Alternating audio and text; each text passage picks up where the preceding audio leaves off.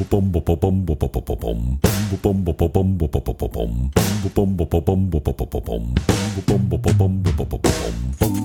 Monday and welcome to The Weekly Noodle, the official podcast of Spaghetti Records. I'm your host today, Ben, and we will be here in the studio with Spaghetti Records recording artist William James, as well as Melissa Bell from Sad Monkey Sound Studios. Hello, William. Welcome to the show. Thank you. Thanks for having me. Melissa, thanks for joining us. Thank you for having me. Of course, thank you for being here. We're going to kick it off starting about this very, very cool, very vibey, interesting track you have here. William, do you mind if I call you Will? That's fine, sure. Excellent. You can call me whatever you'd like.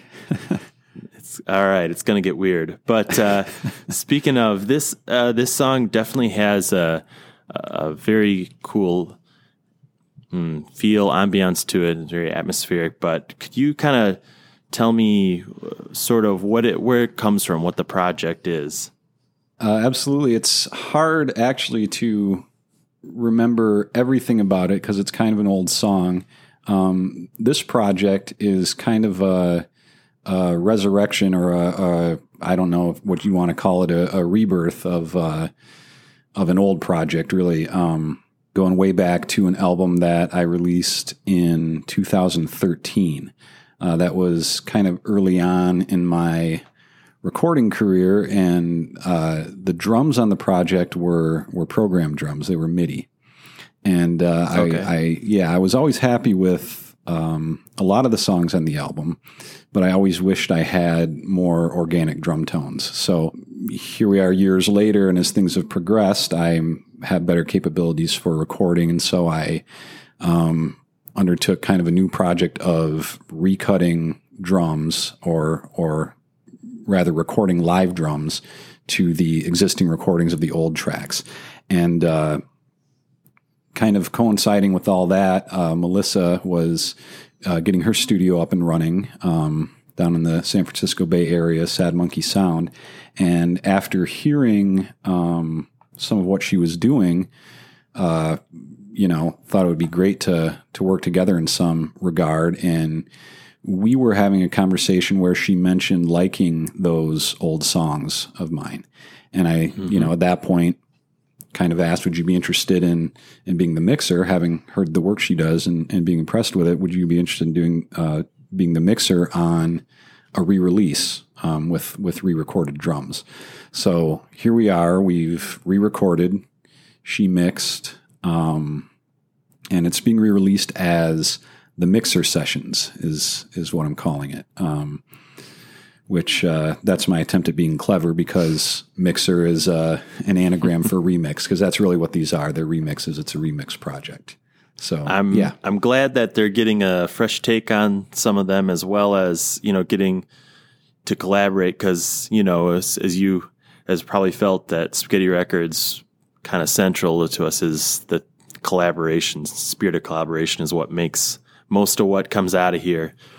And and cool to hear these songs, like you said, revived, because they're great tunes, but breathing a little bit of a new light on, a new life is very rewarding, and you're about to be rewarded. Let's take a listen so we can kind of dig into the details.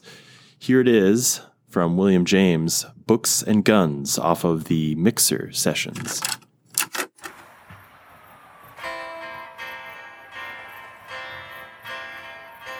The smoke and mirrors, they faded like they're supposed to.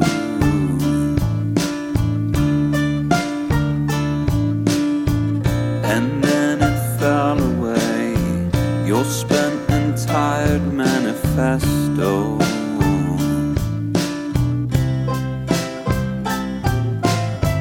Like books and guns, get heavy when the thrill is gone.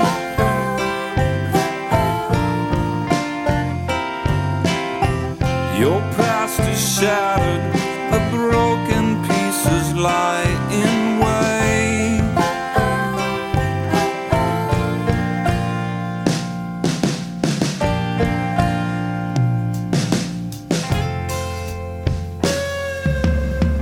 You inside the hallowed halls of surrender.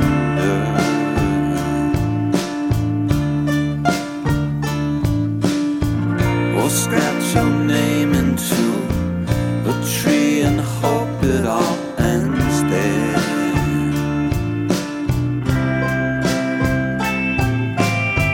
Like books and guns get heavy when the thrill is gone.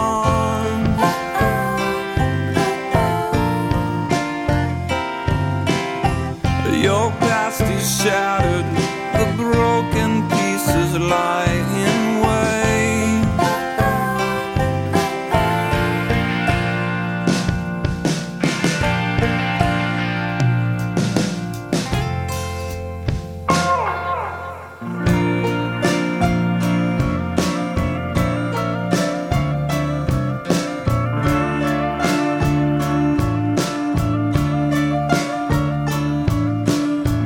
We moonlight natural, we swing the sweet Patagonia.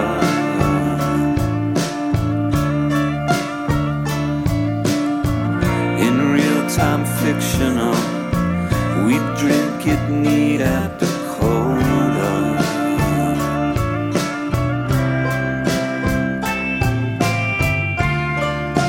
Call the law on the thief who hung your crown from that tree, or burn it down.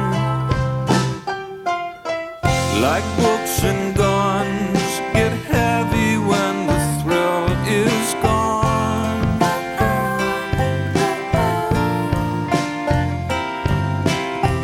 Your past is shattered, the broken pieces lie in wait.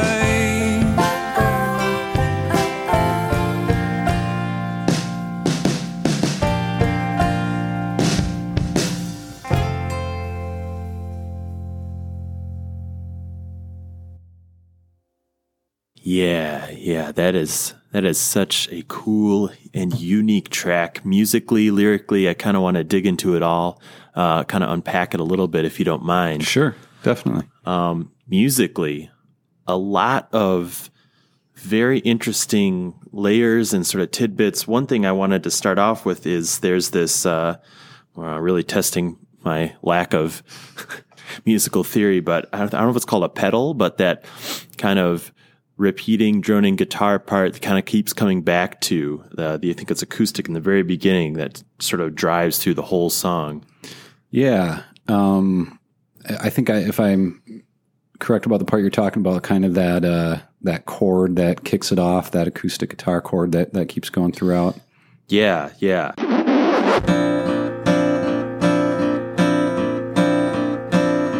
I like that a lot. It sets the tone for the song in a way and the tempo. Yeah, thanks. I can't tell you exactly what chord it is, but I can tell you that it can't be played live on one guitar. It's it's built from two tracks, strumming it together to kind of build a bigger chord. And then just kind of set to a loop, if I remember correctly. Yeah. Yeah, it has what I like. It starts off with that, and then I think maybe second verse, halfway through the song there or so, there's this very cool legato hammer-on pull-off electric guitar riff that also loops and repeats on top of it.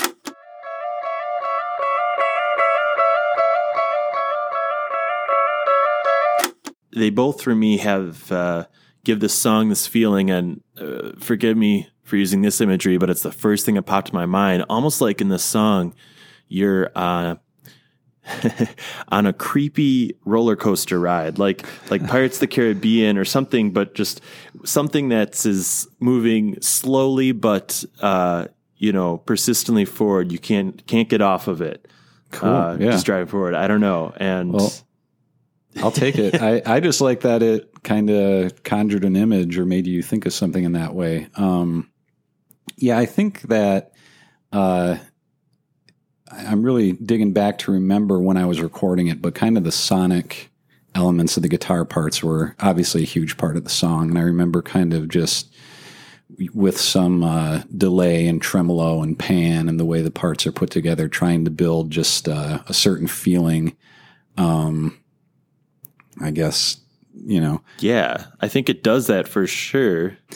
Yeah, I guess maybe a little bit of a psychedelic element, maybe. I don't know what you'd want to call it, but I think that they work cohesively toward the same vibe and feeling, the layered parts. Yeah, and there's like a dissonance and a little bit of an uneasy feeling in the tonal structure of that verse, and so that it's a nice trick because when you come to the chorus, it's kind of flushes in with this major, and you kind of like a relief, like the chorus is this breath of fresh air, kind of, Yeah, I could see that. It kind of comes around to a major chord, and then Leia comes in with me singing. That's Leia, the vocalist, singing with me, and we've heard from her in the past in Spaghetti Records, and we'll hear more from her, I'm sure. But yeah, kind of a good chorus hits you. There should be a change from the verse, that not just a structural change in the song, but a change in the feel too. So yeah, I think the song has that by way of her voice coming in and going to a major chord. You get that change.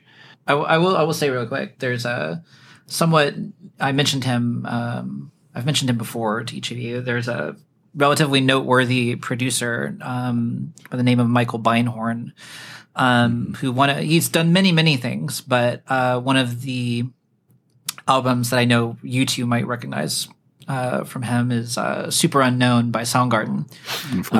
He produced that album, and one of the things that he talks about a lot, and especially in the context of that album and specifically the song Black Hole Sun, is great songs have this idea of tension and release, right? You kind of build up energy and then you let it go.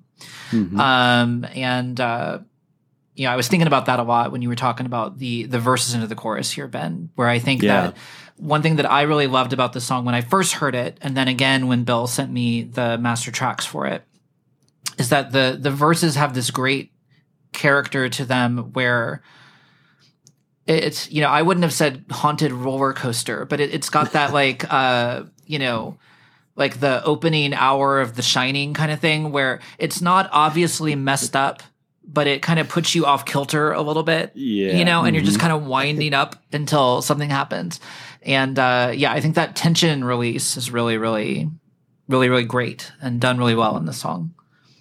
Yeah, it's really powerful. And just that it also kind of, if you weren't already listening intently, it kind of perks you up for the lyrical kind of core at the chorus there, the refrain, which is nice. And I think you were about to chime in with something. I was just going to say that I could sit here and listen to the two of you talk about my song all day, because it's flattering. I like that.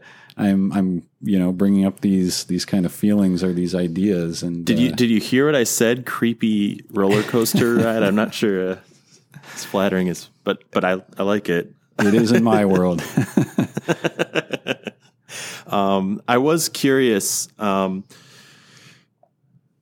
talking about kind of we talked about the guitar, and at least some of the guitars. There's a few different layers. Talked about kind of the harmony vocals, and then there's even these little snippets in there that just add some nice, like there's like a little guitar bend and some little flourishes right into the transitions that I think are great. I don't know if you could talk about, do you just kind of go on this, I need something here. Oh, I know. Weird noise. Yeah. Yeah. Kind of ties in with what I was saying earlier, and it is a little bit hard for me to remember exactly where I was coming from with all of it, but I wanted guitar parts that were just, the cliche I keep wanting to go to is the word trippy, but just, basically something that, if you listen to it, especially with headphones on, it would kind of take you on a little journey, like bend your mind a little bit. One of my favorite bands, and favorite guitarists is the Meat Puppets and Kirk Kirkwood, the guitarist. And I can remember being about 13 years old, listening on headphones to his guitar parts. And that experience, I think it was like a full summer of me just walking around with headphones listening to their music. And that experience kind of informed my like musicality going forward in a lot of ways. He did a lot of cool stuff with the delay, and there were things I would hear in the mix, especially when I wore headphones, that just really kind of tripped me out. And I was kind of trying to do that with the guitar parts, with some of the reverb on them, some of the delay, some of the pan, a little bit of tremolo. And yeah, it was just kind of a feeling and a vibe I was going for. So every layered part that you hear, like the ones you're talking about, whether they're, you know, a big main part, like you mentioned earlier, or just these little flourishes added in, were kind of just part of that kind of, I think I actually kind of heard it in my head, what I wanted it to sound like. So then I was just trying to recreate that and make other people hear it in their heads. And I think in no short part, this, the way this is recreated, and I'm thinking it's hopefully what you heard in your head, or if not, I just appreciate what it is. All the layers and parts are in the production and the mixing of it. And I'm wondering, you know, Melissa, if you can kind of speak to how you put that together and make sure each voice does its part. Sure. I mean, you know, one of the things that's nice about a track like this is that when I got the tracks from Bill, he did the right thing, right? The thing that everybody wants to be able to do, but that not everybody can, which is to say that a lot of getting things to fit together, the best place to do that is in the arrangement. And I think that, you know, one of the things that's really strong about this song is that the arrangement is really good. And so, you know, it's not like, you know, if you're mixing a big, you know, modern rock heavy guitar song, right? And you're like, how the hell am I going to make all of these things audible?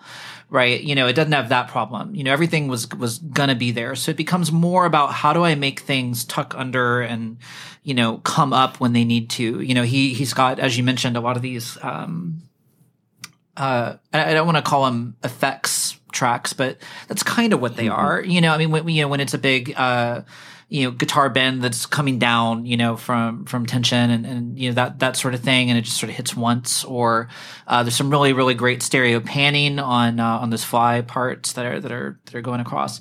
One of my favorite tracks in this actually is, there's a low, bong rip, a very prodigiously long and low bong rip.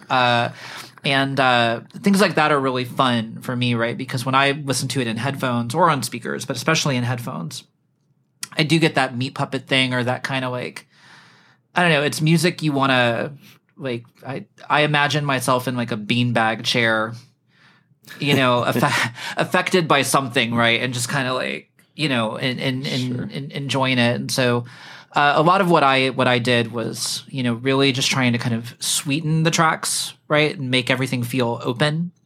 But then reverb to kind of fill that space and make it feel like it's kind of a wash, right, around it. Like that's the goal for me on a track like this, is to make it feel like you're just kind of in a space, like the cocoon would be a good word, right? You want to feel like you're just kind of in like your little, I mean, it's head music, right? You want to kind of feel like you're like in your own head and you're just in this like, you know, little bubble of space. And so I really enjoy doing things like playing with the phase, where you take something like that bong effect track, which was actually a stereo track that he sent me.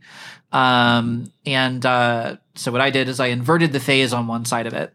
And, one thing that happens when you invert the phase on one side of a stereo track that's coherent is everything in the center drops out, and what you actually get is the far extremes. And when you listen to that on speakers or good headphones, what actually ends up happening is that your brain starts to perceive it as kind of tickling the back of your head. And it's that kind of stuff that I found really fun to play with here. I will also say that one of my favorite parts of this track is actually the bass sound. I think that the bass guitar was tracked really well. And so again, it was just about, you know, finding, okay, well, what do I need to, do plus minus a little bit on here just to get it to kind of open up and feel like it's, moving a little bit. But, man, getting good tracks that fit the song, is such a gift. I have gotten things in the past where, you listen to it and you're like, I don't know what they want this to be. And I've gotten things in the past where they told me what they wanted it to be, and I got the tracks. It's like, this ain't going to be that. And so it's really nice and a pleasure, right? When you get tracks where you're like, okay, not only can I tell what it wants to be on its own, but it also wants to be what they're telling me they want it to be. So this is going to be fun because we can just get in and play. Yeah, it definitely, I think, is, achieved that. And Bill, like you said, you had this vision in your head, and I think probably that's part of having a sort of cohesive idea to start, and then just it's been realized so nicely. Musically, it's just wonderful, and I wanted to touch briefly on some of the lyrics, sure. Or at least if I'm allowed to go there. Of course, sure. Or at least kind of the overall theme, but I know in the chorus, the song is called Books and Guns, and you might have to help me out with the exact wording on the chorus there, but like books and guns grow heavy when the thrill is gone. Is that? Yeah, that's the lyric. Mm-hmm. So I love that line, and I don't know, I'm just shot in the dark, but I'm guessing, is this kind of talking about comparing to a relationship losing its sheen, or... I don't think that was it. Oh, good. I'm right on track. No, to be completely honest with you, this is the question. The lyrical questions were the ones I was a little afraid of, simply for the reason that it's hard for me to remember what the hell I was talking about. It's been a long time. But I think I was thinking of them more in terms of being opposites. Books being,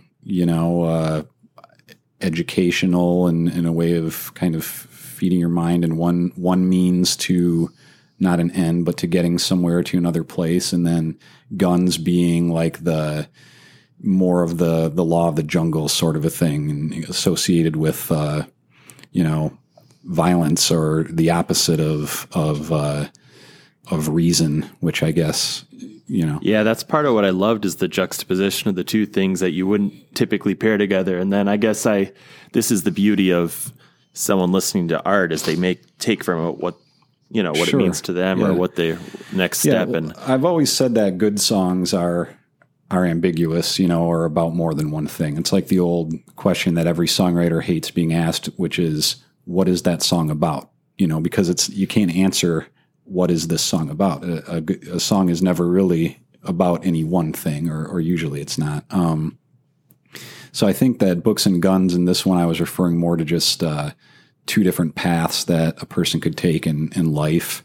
And the lyric is that they get heavy when the thrill is gone. So in other words, like either way, either path you pick, if you don't keep moving, it can get weary or tiresome or grow heavy, I guess, is kind of the thought behind that. Kind of interesting, because it brings it full circle to the feeling of the song, kind of moving forward constantly from something bad lurking. Yeah. So maybe not intentional, but I'm going to read that as a grand slam there, conceptually, lyrically, and musically. I think, that that's a good spot to end, I think. So I want to thank you both once again for joining the studio today. Melissa, thanks again for joining us, talking about the production of this piece. Yeah, thank you for having me. And William James, always a pleasure. Thanks for taking us in that sonic dive. Definitely, and I'm glad that the song made an impression. So thanks for having me. That's a wrap. Thanks for tuning in to The Weekly Noodle, the official podcast of Spaghetti Records. Tune in every Monday to get behind-the-scenes interviews from Spaghetti Records artists. I'm Ben, and remember, keep it saucy, noodleheads.